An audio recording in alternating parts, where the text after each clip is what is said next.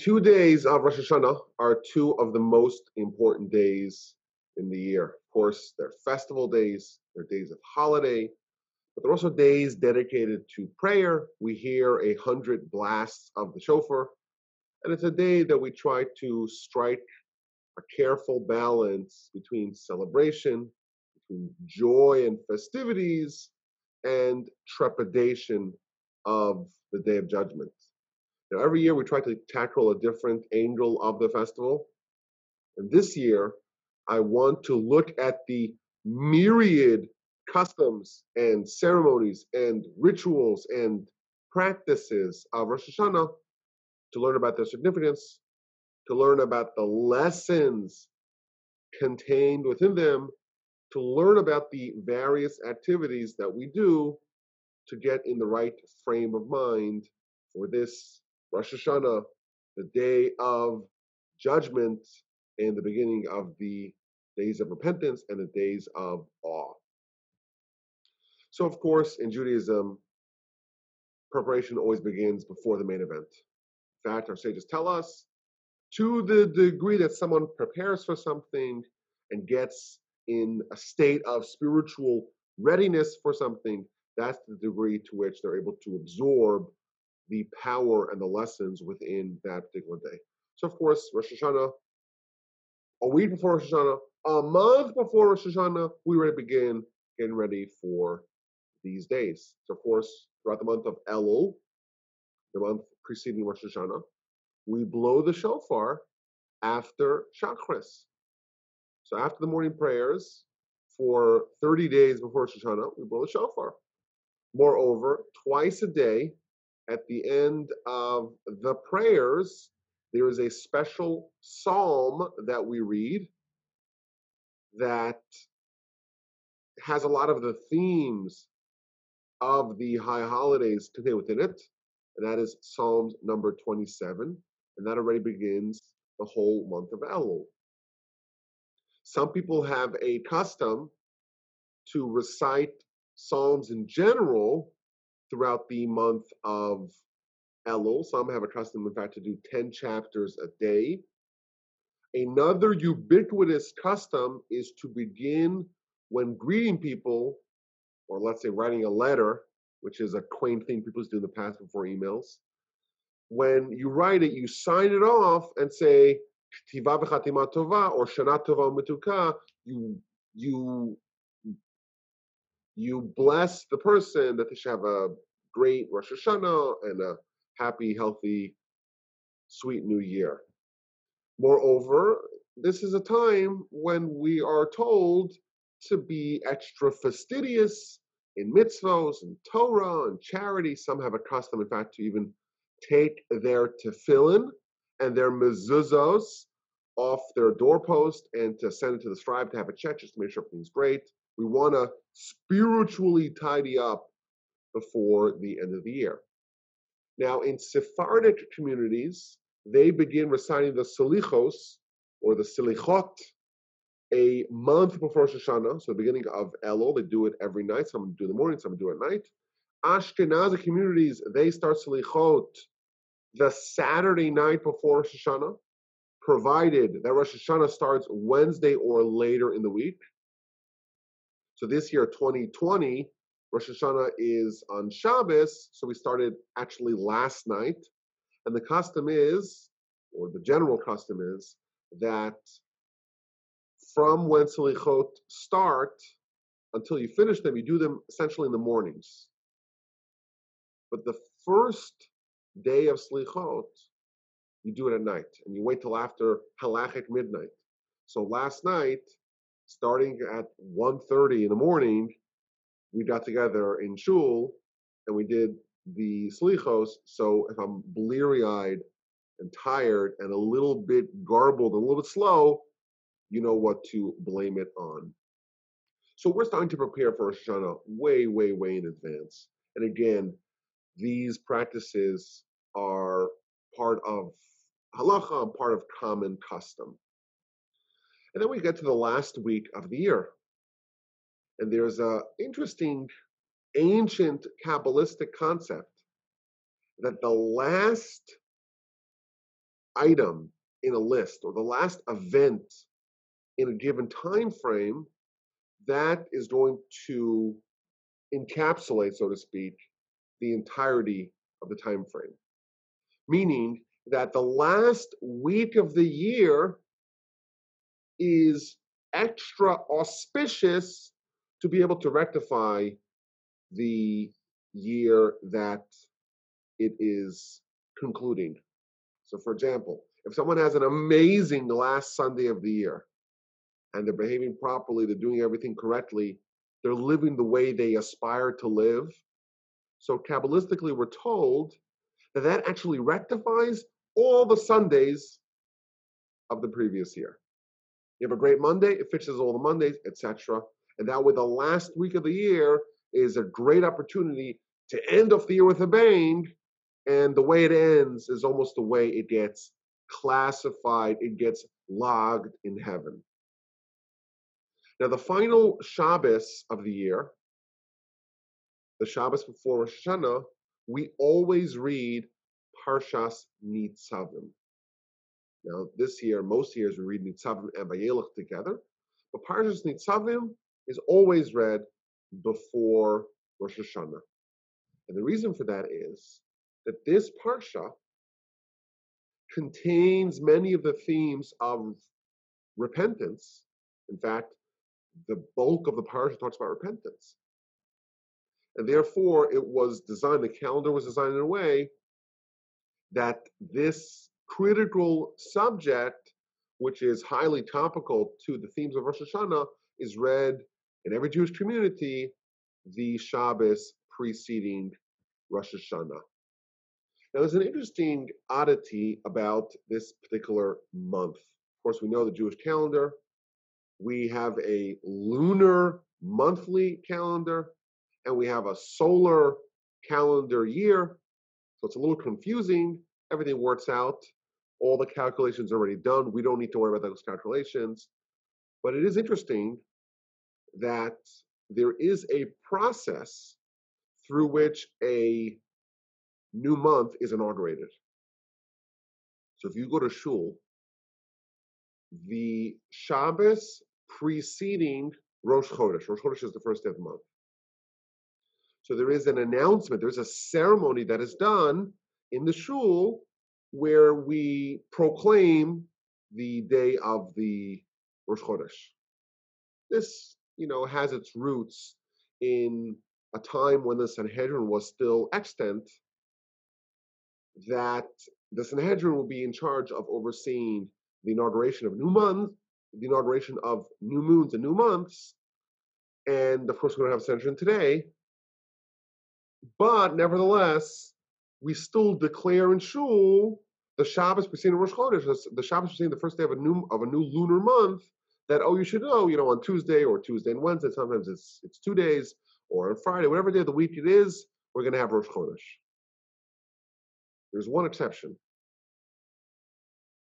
and that is the month of Tishrei, because the first day of the month of Tishrei is also Rosh Hashanah. And it's odd, 11 out of 12 months a year, and 12 out of 13 months a year when there's a leap year, meaning there's an extra month to accommodate for the discrepancy between the solar year and the lunar month. 11 out of 12, we do make an announcement, whereas the Shabbos before Rosh Hashanah, we don't make the announcement in shul. So the Baal Shem Tov says an amazing Hasidic idea, Kabbalistic idea. He says, truth is, there is an announcement that's made on Shabbos preceding Rosh Hashanah, the first day of the month of Tishrei. It's just not a human announcement. The Almighty, so to speak, descends to this world and is in our proximity. And He Himself makes the declaration, you should know that this new month, which is going to coincide with Rosh Hashanah, is going to be on this and this day. And during this time of year, the Almighty is close and He's around us. And we are in His proximity, so to speak. and therefore it's such powerful days. The rest of the year, we have to make that announcement ourselves. But on this month, the Almighty does it for us. Now, the day before Rosh Hashanah, there are some slight differences. So first of all, as we start the slichos, and that is done before the prayers every day. The longest slichos are the day before Rosh Hashanah. However, despite the fact that the entire month of Elul, we have been blowing the shofar after the prayer, the day before Rosh Hashanah, we don't blow the shofar. And the reason for this is that we want to differentiate between the shofar that is a custom and the shofar that is a biblical commandment. There is a biblical commandment to blow the shofar on Rosh Hashanah. And it's a very nice custom. It's a very ubiquitous custom. It's a very ancient custom to blow the shofar throughout the month of Elul, but it's not a mitzvah that appears in the Torah. And therefore, in order to not get the impression that this is just one long process of blowing the shofar every day, we have this break. Erev Rosh Hashanah, day before Rosh Hashanah, we don't blow shofar in shul. Now, there's another interesting custom that, again, is ubiquitous that's done on the day before Rosh Hashanah, and that is what's called the annulment of vows. What that means is, we know there's a portion of the Torah talks about vows. A person can make a declaration and a vow and create a 614th mitzvah.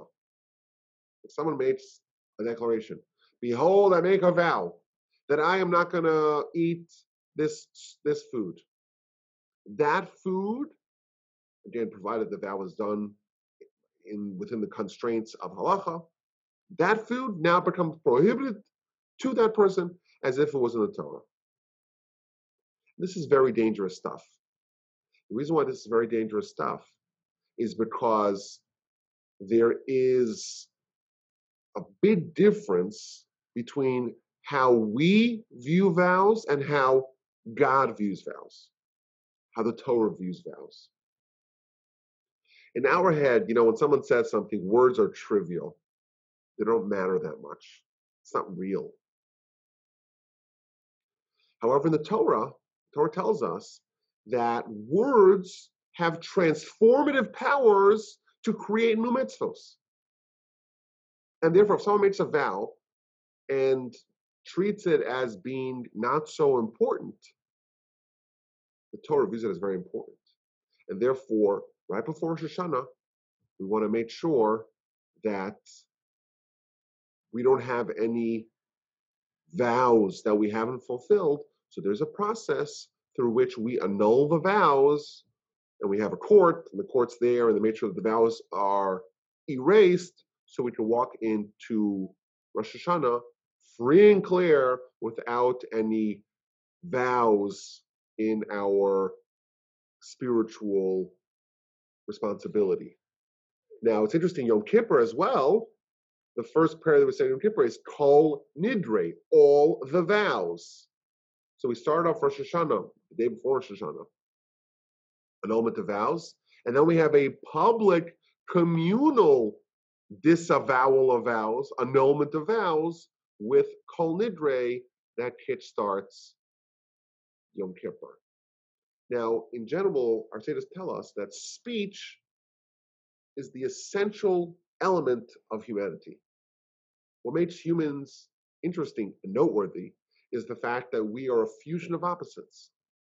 Our soul is the holiest thing in the world. Our body is the least holy thing in the world. And those two are fused together. But what makes man? What makes a human? It's not just a collection of opposites. It's something new. It's a fusion of that two. That fusion, the touch point between body and soul, between spiritual and physical, is our speech.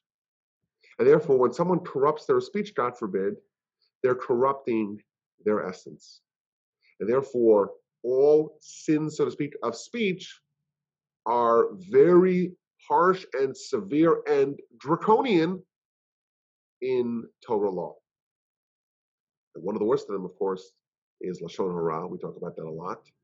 But a vow would fall into this category, and therefore Rosh Hashanah, we try to expunge all our vows, get rid of it. We could go into the new year without any vows on our plate. If someone doesn't do it in time, you can rely on Kol Nidre, because that is this catch-all where we're annulling the vows of everyone in the community. There are other customs that are done on Erev Rosh Hashanah, the day before Rosh Hashanah. There is a ubiquitous custom for people to go to the mikvah, to the ritual bath, to kind of spiritually cleanse themselves before Rosh Hashanah. We're told to try to get in the zone, get in the mode of Rosh Hashanah with introspection, thinking about what we need to pray for in Rosh Hashanah, think about what we need to work on Rosh Hashanah. If there's someone that we have wronged, don't wait till the last minute before Yom Kippur, ask forgiveness ahead of time. It's a custom to give charity. And we also made sure, despite the fact that this is the scariest day of the year, it's a day of judgment. Every human is brought before God and evaluated. Isn't that terrifying? Despite the fact that it's the scariest day of the year, we're told in the halacha, it's important to shower. It's important to get a haircut, to shave, dress in your finest clothing.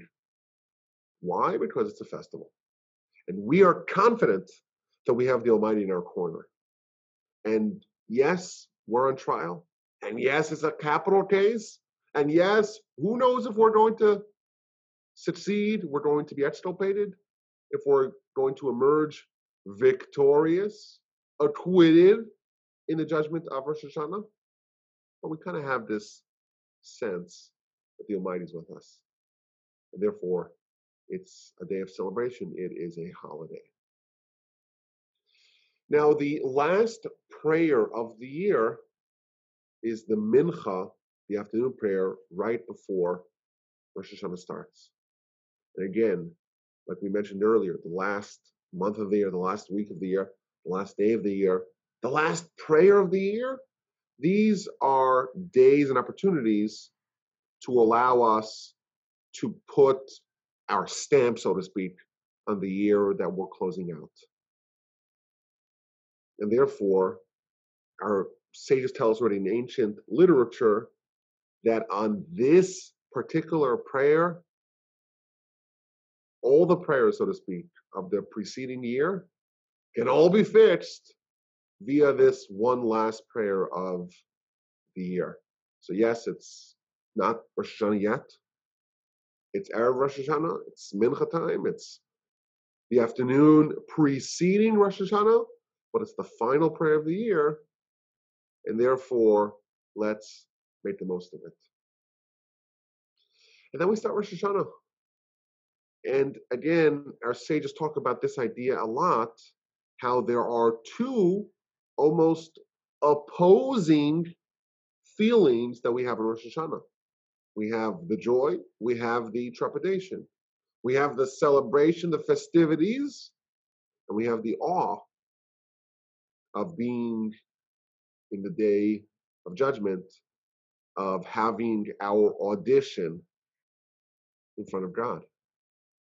So we have the prayer of Rosh Hashanah at night, and after the prayer is over, there is a traditional greeting that is done to everyone that you meet, people in the synagogue, in your family, before you have the festive meal, and that is the greeting of Shana Tova.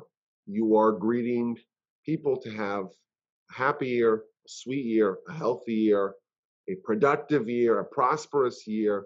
And there's actually a longer version of that where we hope and we pray and we greet someone that they should be written in the book of life and they should be stamped in the book of life, but not just any life, fantastic, wonderful, splendid life. When I was in yeshiva, one of the yeshivas that I was in, on Rosh Hashanah night, the first night of Rosh Hashanah,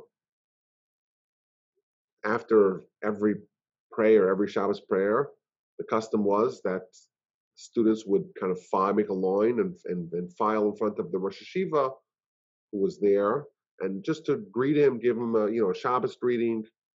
That was every week. But on Rosh Hashanah, he would speak to every student individually. And this is a small boutique yeshiva, maybe 150 or so students.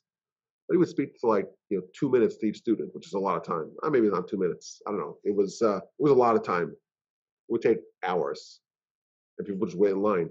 And what he would do is he would say, this is Rosh Hashanah, and he would give you like compliments. He would tell you where your strengths are.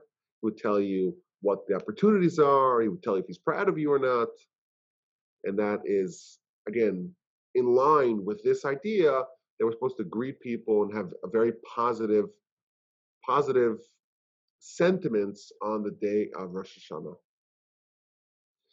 So we finished prayer and we've greeted all our friends and our neighbors, and we've tried to have this very positive outlook and sentiments. And now we have the feast. And this is a very unusual banquet. Of course, every Shabbos we're supposed to have celebration, and we're supposed to have a festive meal, and every festival as well, of course. But there's something unique about Rosh Hashanah dinners, and that is that there are lots of foods that we eat, special foods that we eat, that have symbolic importance for the year upcoming. By the way, this is not a new thing. It sounds kind of new age. It's found in the Talmud. It's ancient. So some of the things that people traditionally do, they dip the apple in the honey. It's apple super sweet, and we dip it in the honey. In fact, I always say that I eat an apple twice a year. First night of Rosh Hashanah, second night of Rosh Hashanah. And then there's the pomegranates and dates, and some people eat leeks or beets, black-eyed peas, squash, fish, head of lamb even, carrots, and there are many such foods. Now, traditionally, when people do this, they also make a declaration. And the declaration has something to do with the thing that we are doing, we are eating. So we dip the apple in the honey, and you pray before God, may it be your will, our God, the God of our forefathers, that you renew for us a good and sweet year. We have double sweetness. We got the honey, we got the apples, and we dip it in, and we make that declaration. And every one of these foods, we make a declaration that is fitting for that particular food. Now, it is interesting. It's kind of a very strange custom, but it is interesting if you think about the first Rosh Hashanah. So we know, of course, Rosh Hashanah does not mark the day where God created the world, not day 1 of Genesis, but instead it's day 6 of Genesis, when God created Adam. And therefore, that's the day when everything really gets started, because everything else was just preparatory. When Adam's created, okay, now God has someone who could coordinate him. And now the purpose, the goal of creation is being fulfilled, is being implemented. But if you think about that story, what else happened in that day? Of course, it's the creation of man. It's the day of the recreation of man. It was the day that God was finally coronated by Adam. And therefore, it's the day that we too coronate God. But what else happened that day? According to our sages, that same day is the day that Adam and Eve did the sin of eating from the fruit of the tree of knowledge, good and bad. And that day they were booted from the garden. And isn't it interesting that this is the day where the most transformational sin, which involved eating your fruit, was done? And we're told already in the Talmud that this is a day that we're supposed to eat fruits as well. It seems to me that these fruits are somewhat connected. Adam sinned by not obeying the will of God via eating a fruit. And that, of course, unleashes a series of events that changed humanity. Adam is booted from the garden. Adam gets a Yetzer Hara. Adam condemned humanity to live a finite life. And of course, there's some good things that came out of that. Now we have a Yetzer Hara. The only way for us to extricate ourselves from that is via Torah. So Adam's sin, in this perverse way, caused us to get the Almighty's Torah. But we could simplify and say, well, our life mission is to try to revert back to the state of mankind before the sin, to try to undo the sin of Adam and Eve and its consequences. That's what our life mission is. And when did that start? It started on Rosh Hashanah. And this is a day that we make sure that we are properly calibrated in our life mission. We think about what's really important in our life. What are we living for?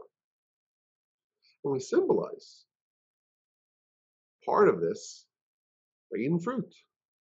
We recognize that this day can be the counter to that other fruit which brought humanity such misery. We dip the apple in the honey. Traditionally, we also dip the challah in the honey. Our sages point out that honey is an outlier food. Normally, if you get something, if there's something that derives from a non-kosher source, that itself is non-kosher. So if you have a vulture, it's a non-kosher bird, and it lays an egg, I assume it lays an egg. I don't know. I assume so. Is that egg kosher? It's not kosher because it comes from a non-Jewish source. Pig milk, not kosher. And yet we have a bee. The bee is not kosher. And yet the honey that derives from the bee is kosher. And therefore what honey symbolizes is this ability to take something kosher and holy and bring it out of a non-kosher and unholy source. Moreover, we know that the bee is a villain. Whenever you see a bee, you're like, oh no, is he going to bite me? Is he going to sting me? This summer we were in Canada and there was a beehive that was on the cottage wall. So the entire summer I was committing genocide against all these bees. Every time there was a bee around, they called me, I pulled my shoe, I would chase the bees, knock them down, and a bunch of our kids got bee bites. So when you think of a bee, it's like scary, it's going to bite me, it's going to hurt me. And yet what comes out of it? Out of this villain comes something so pleasant and sweet. Moreover, there's a very interesting, unusual halacha about honey, and that is that whatever falls into it gets subsumed into the honey and becomes kosher. So theoretically, if a piece of pork drops into a pot of honey, it could eventually become honey itself and become kosher. That's what our sages tell us. So there's something really powerful and transformative about honey. And these are all indicative of Rosh Hashanah. It's a day of transformation. It's a day of change. It's a day when the things that are bad can become good. The things that are harmful can become delicious and sweet. And whatever is thrown into it, no matter what it is, can emerge kosher and delicious. The sages tell us that Sarah was incapable of having children. She was infertile. But something changed on Rosh Hashanah. The, so to speak, non-kosher became kosher. The infertile became fertile. And of course, we read the story of Sarah's birth on Rosh Hashanah itself. Hannah, the mother of Samuel, same thing. She too was infertile, incapable of having children, but something changed on Rosh Hashanah. we can be in a state of complete bad, like the non-kosher menace, the bee, and become sweet and delicious on Rosh Hashanah. We were created on Rosh Hashanah. And every year we get created anew on Rosh Hashanah. But the insight is that we have a say into how we are going to be recreated. So we dip things into honey, and we hope and pray that just as the honey provides total transformation, so too may our Rosh Hashanah provide that same benefit. Now, there's a custom to eat a head of a fish. Some even have a head of a lamb. In my life, I've never had any one of those. But the declaration that you say when you do that, let us be a head and not a tail. We want to be at the vanguard of humanity. That, of course, is our national mission. But we have this touch point with that idea every Rosh Hashanah. Moreover, when someone is a tail, they're looking back at the tail, it's looking back at the past. It's regret. Maybe this declaration, let's be a head, not a tail, that is reminding us to maximize the opportunity that we have in Rosh Hashanah so that we don't look back in the future and say, oh, I regret not seizing the moment. Now, there is a custom to not just subsist with the various special foods of the Talmudic era, the honey and the black-eyed peas, etc., but we are encouraged to make up our own good omens. So a famous one that people used to say is they would take lettuce and they would take a half a raisin and they would take celery and they would say, just like when you say the prayers in Hebrew for those particular foods, and you say, oh, the sheyikarsu sonenu, because there's a word in there that has the same Hebraic root as the food you're eating, they do the same thing in English. So they take lettuce and half a raisin and celery, and they eat it. And they say, maybe your will, let us have a raise in salary. Did you hear that? Lettuce, half a raisin, celery. Let us have a raise in salary. Last year, my kids came up with a new one. The soup was kind of creamy and rich. So may we all become super rich. And then my brother-in-law told me a new one. He's taking his bar exam, so he's all nervous about the bar. So he wants to make pasta and a chocolate bar, and he say, let us pass the bar, pasta bar. That was his idea. I heard one in Rosh Hashanah of 2019. I heard a new one. It's a little bit controversial, but I think everyone here can handle it. They put a mint in a peach, and they were really hoping to achieve impeachment of the president. I don't know how that worked out, but there was this idea that we're supposed to kind of get in the zone, and everything we're doing, the entire day, the entire 2 days of Rosh Hashanah, are all there trying to get us in the right frame of mind. We're being judged today, and we're hoping, and we're praying, and we're a little bit confident that we're going to end up well. We have the mind in our corner. But because this is the day to kickstart the year upcoming, it's very important to maintain a great spirit on Rosh Hashanah. Not to get angry, not to get irritated, not to make a big deal when things don't go smoothly, not to react when kids make messes, to be pleasant, to be kind, and to be sweet. And that will set the tone for the year to come. We want to make a shining example of this day. So, of course, on Rosh Hashanah day itself, it's a very long prayer.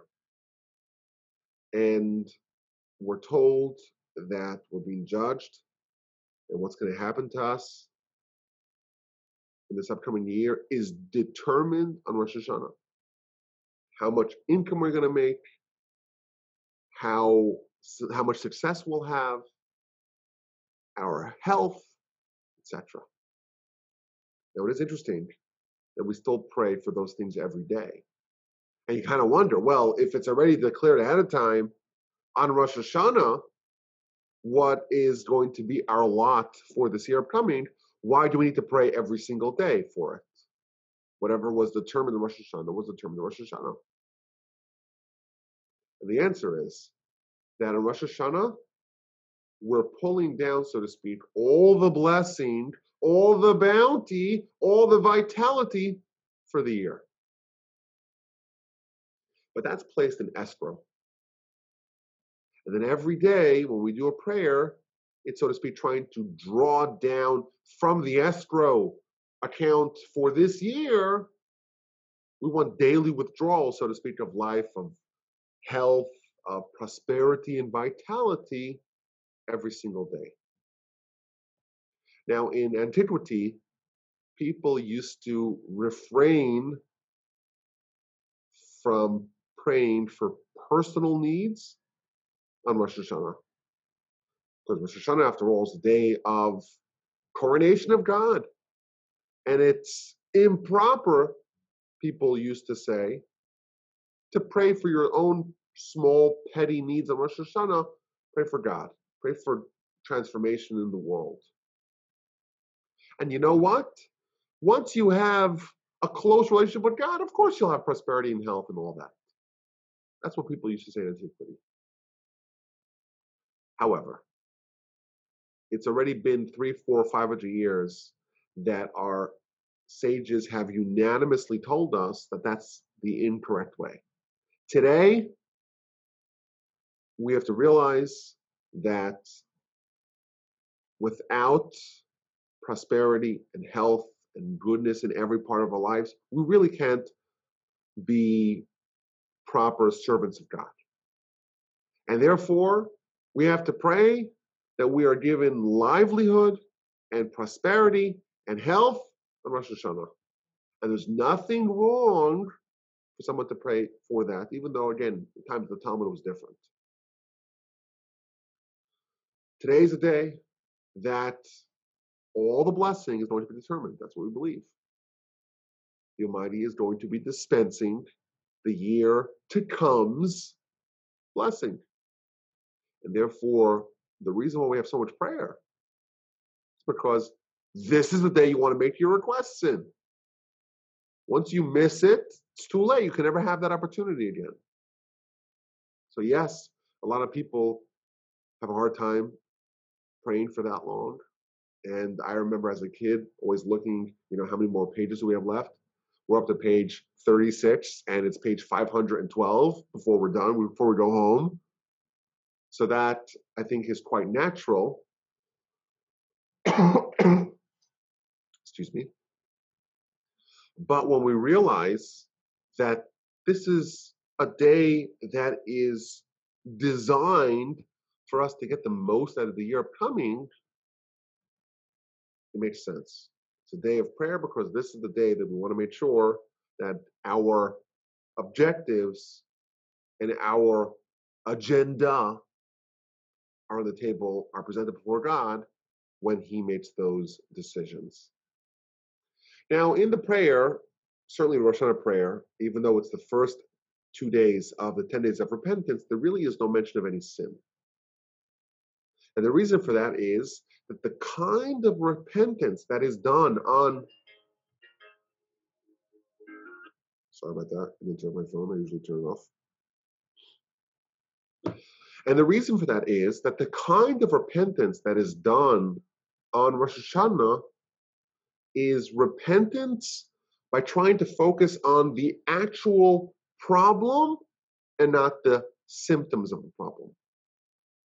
Meaning, the reason why anyone does any sin And the reason why anyone needs any repentance is because they've strayed from God, so to speak, in a small way. Because if the notion of God was ever present in their mind, how could they disobey him? So Rosh Hashanah, we focus on the core problem, so to speak, the fact that we don't really have God as our king. And then we dedicate the whole day of Rosh Hashanah, day 1, day 2, to coronating God. And consequently, that will fix the sin because the sin is just a symptom of that.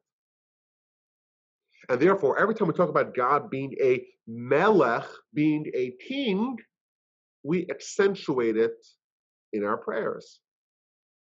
So, for example, the Shacharis prayer begins with the word Hamelech, the king. And there is a tradition that the Chazan, that the person who's leading the services, the cantor, he begins the prayer and he says the word Hamelech, the first word of the Shacharis prayer, from his seat. And then he would walk to the bima, he would walk to where the Chazan stands. And one of the ideas behind that is today is the day that we're coronating the king. And don't think that you have to be in the front and you have to be on a pedestal and you have to be on a stage to be able to declare God's king. You can be in your seat, wherever you are in life, whatever situation you're in your place, in your life situation, you could accept the oath of heaven and you could coronate God. Now again, there's many, many different prayers of Rosh Hashanah. So I want to talk about some of them that are maybe more noteworthy, or I guess some of the highlights of the prayers. So one of them is, of course, the Unasana Tokef prayer that we say 3 times a year, twice on Rosh Hashanah and once on Yom Kippur. This is a relatively modern prayer. It's only 1,000 years old. And it talks about what this day is all about. On this day, the Almighty is going to write the verdict, and he's going to seal the verdict on Yom Kippur. And there's a great shofar that's going to be sounded. And the angels are terrified. And they're going to say, oh no, today's the day of judgment. And no one could withstand the judgment of God. And all of humanity pass before God like sheep in a flock. And the Almighty is going to count and calculate and consider the soul of all the living, apportion their needs, and inscribe their verdict. And then we go through the verdict. Some of them are going to prosper and be uplifted. Some are going to have the opposite of that. Some are going to have tranquility and peace and stability. Others will suffer. All that is decided on Rosh Hashanah and sealed on Yom Kippur by God. We talk about the people. Some people will live, some people will die. Some people we know, of course, it's very powerful to think about the fact that all the people that died over this year, all of them, it was decided last Rosh Hashanah Yom Kippur that they're going to die. It's kind of a scary thing. And then we end off this section, but repentance, prayer, and charity remove the evil of the decree. It's really interesting, a very powerful and evocative portion of the prayer. But it's interesting that humanity is compared to sheep, and the Almighty is having these sheep, so to speak, pass before him. And each person is going to have his time, his moment of reckoning with God. And the Almighty is going to decide what's going to happen to them. Live, die, prosper, become impoverished. And then we're told, the repentance, prayer, and charity, they remove the evil of the decree. This is a very similar description to how tithing of animals is done.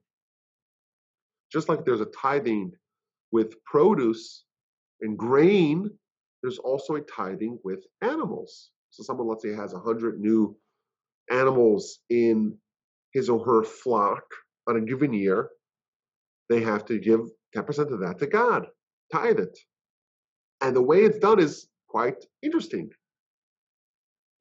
You take 2 pens, and you have all the animals in one pen.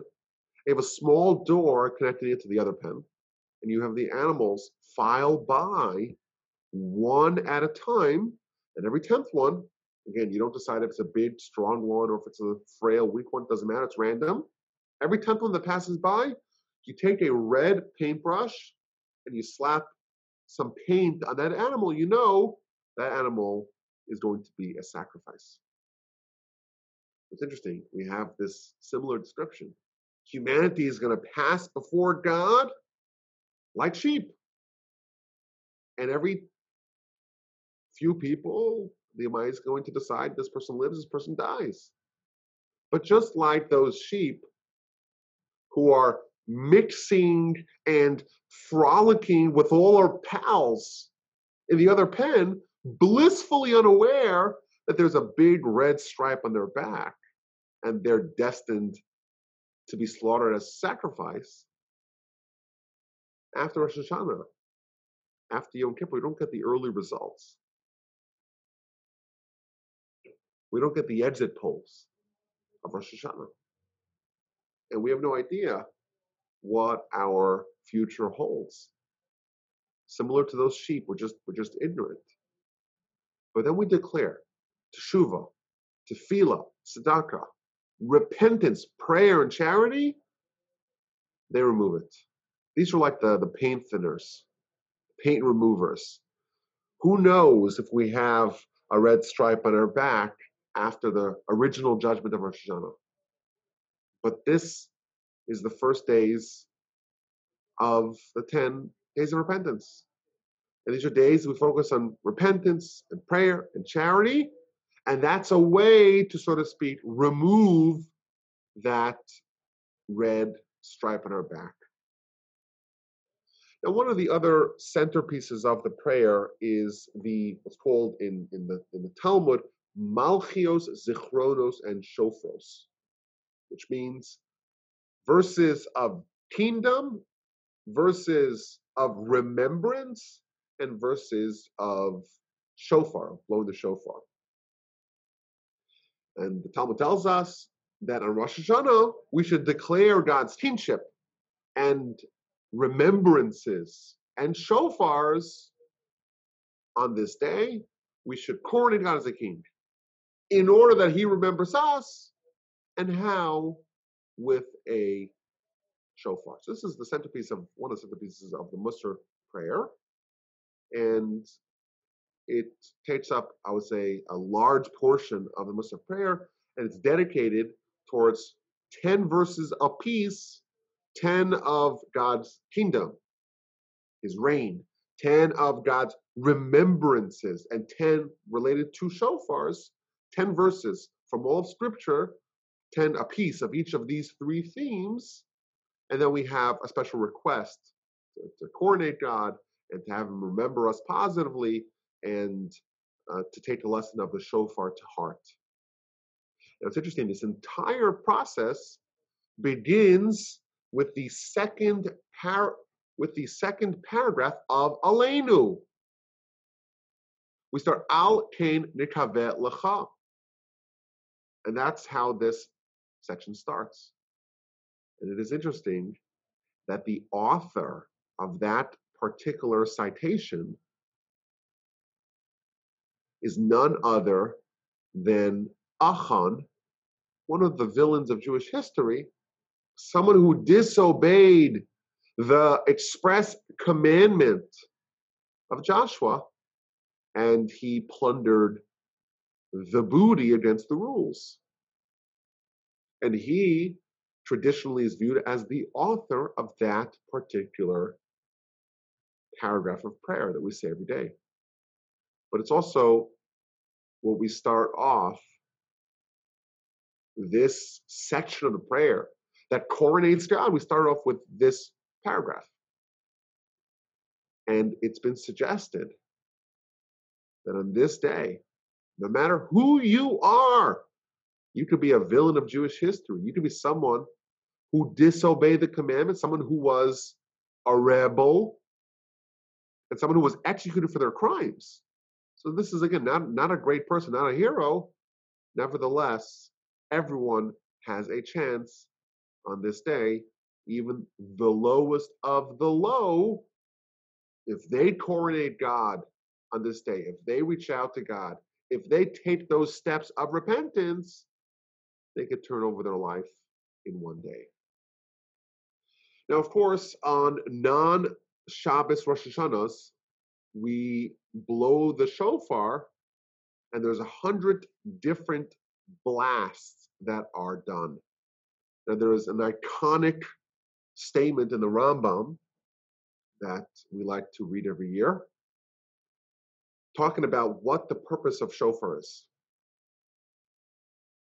And he tells us that even though blowing the shofar Rosh Hashanah is just a decree of the verse, meaning we don't really need to find reasons for it. We do it because God says to do it. There are mitzvahs that we know. We just do it because that's what we're commanded to do. Nevertheless, there is symbolism in it, as if the shofar is saying, wake up, sleeping ones, from your sleep. And wake up, those who are in a deep slumber, from your slumber, and examine your deeds, and return to God in repentance, and remember your Creator. These are the people who forget the truth with all the futilities of time, and they spend their entire year with nonsense, with futility. Doesn't help them, doesn't save them. Look at your soul.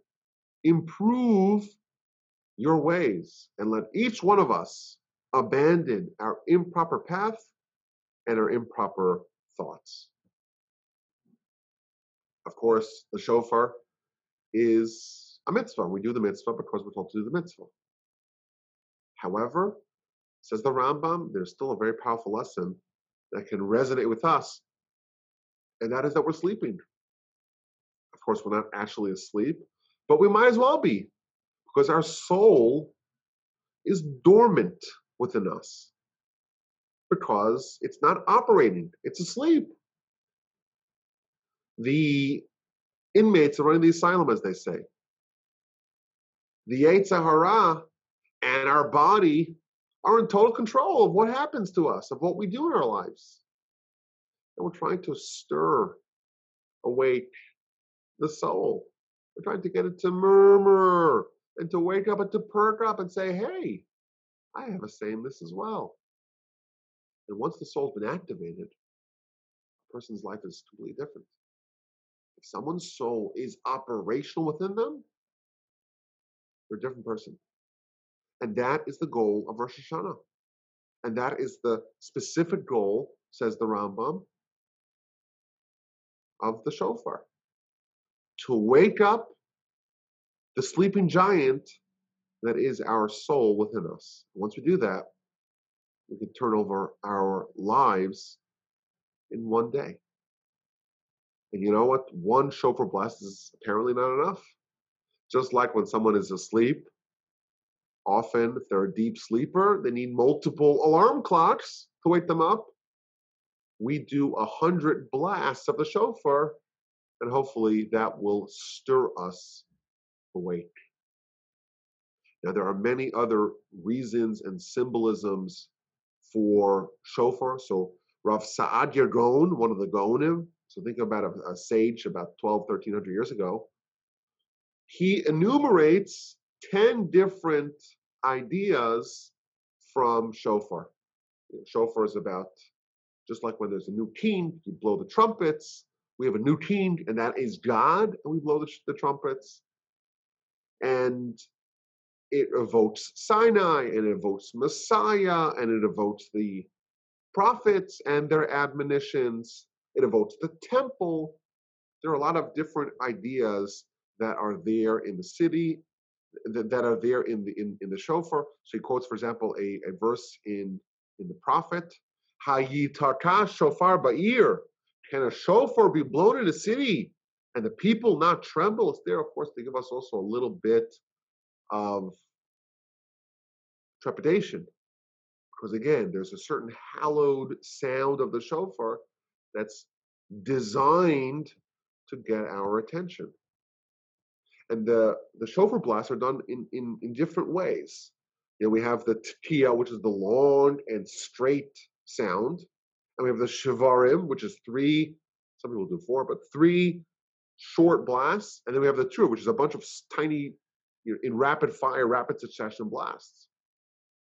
And the Talmud, they're described as various, and in the Talmud, these are described as various different cries, various different sighs. And the tkiya is long and strong and confident.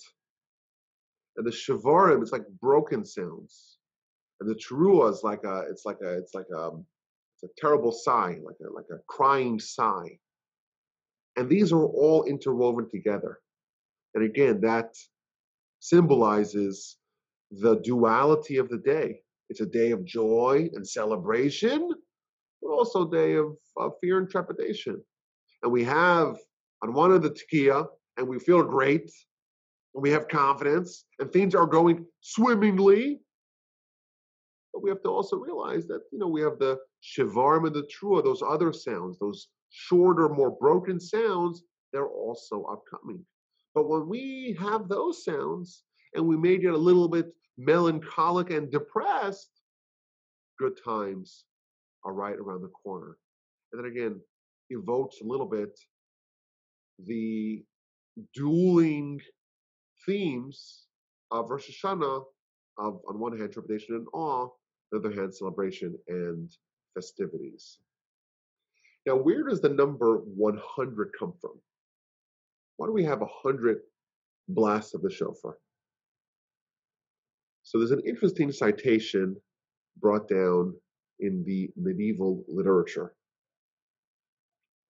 It tells us that the mother of Sisera is one of the villains of the book of Judges. He was this incredible warrior, and he went to war with the Jewish people, but he was killed. So the verse tells how his mother was waiting by the window. When is her son coming home? Sisera. And of course, we know that he wasn't coming home. But our sages tell us that she cried 100 times in hopes that her son will come back. And therefore, to counter, so to speak, the 100 cries of the mother of Sisera, we have the 100 cries, so to speak, of the shofar. That's what we're told. And it's a very bizarre idea because, what does Sisera and his mother have to do with Rosh Hashanah? And that's a subject that everyone talks about. I'm trying to figure out what's going on over here in this very unusual citation. But isn't it interesting that we have to go to the mother of one of our villains to find this idea of 100 blasts corresponding to 100 cries? Couldn't we find some nice old Jewish lady who cried also? Maybe the answer is like this. We're told the mother of Sisera, the mother of this beast, she cried 100 times. And in heavens, even though she is not a remarkable woman, of course, not someone who has a great legacy, but even her pain was tallied, was logged, was maintained, and we know she cried 100 times. And what about us? Yes, we're small people, but our suffering will certainly be registered and logged and maintained in heaven. If the mother of Sisera, if she is someone whose pain and whose cries register, all the more so will our prayers and our sighs and our cries be registered in heaven. Now, the Talmud tells us that ideally we should use the horn of a ram as our shofar. Many different kinds of animals would qualify, but the shofar, the horn of a ram, is the best. And the Talmud says something very interesting. As if the Almighty is saying, if you blow the shofar with the horn of a ram, I will remember the horn of the ram of Genesis. When Isaac is being brought in the episode of the binding of Isaac as a sacrifice, and it stopped in the last second, Abraham finds a replacement, and that is the ram, which is trapped in the thicket with its horn. And says the Talmud, if we blow a shofar on Rosh Hashanah with the shofar of a ram, God will remember the episode of the binding of Isaac, and he will consider, so to speak, as if we ourselves sacrificed ourselves to God. So, of course, that's a very powerful idea, and that is a great incentive. Now, Rosh Hashanah is the blueprint for the year to come.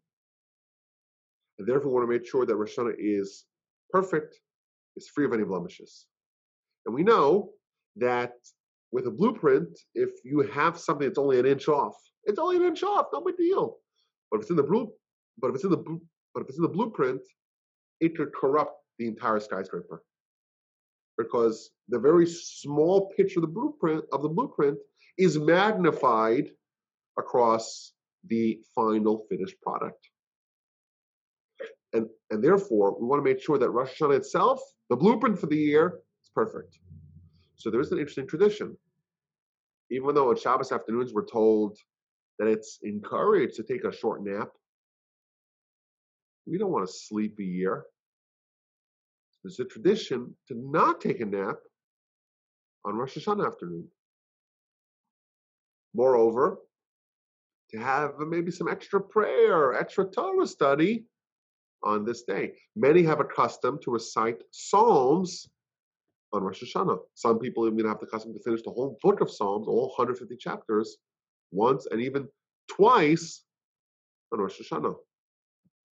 There is also the interesting custom of Tashlich, which is traditionally done after Mincha, the first day of Rosh Hashanah. And that is, it's a very long prayer and declaration that we say next to a body of water, preferably a body of water that contains fish.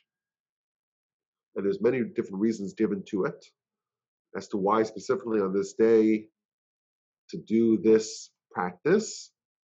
Some suggest that when Abraham was bringing Isaac to the binding of Isaac, the Satan wanted to stop it. And he made a river blockading Abraham and Isaac. And the Midrash tells us that Abraham entered the water, and when the water got all the way to his neck, he declared, "Save me, Hashem, Higiyu Maim ad Nafesh, the waters have reached my soul," and then the water disappeared. And when we recite the Tashlich by a riverside, that is another symbolism to evoke the merit of the binding of Isaac. In addition, we're told that it used to be customary when you would coronate a new king, you do it by the riverside to indicate that just like the river is continuously flowing, the kingdom should continuously reign. Of course, Rosh Hashanah is the day that we are proclaiming and coronating God as our king, and therefore we have this process done by a riverside. Now, if you look at the prayer of the Tashlich, the reason why it's called Tashlich means to cast.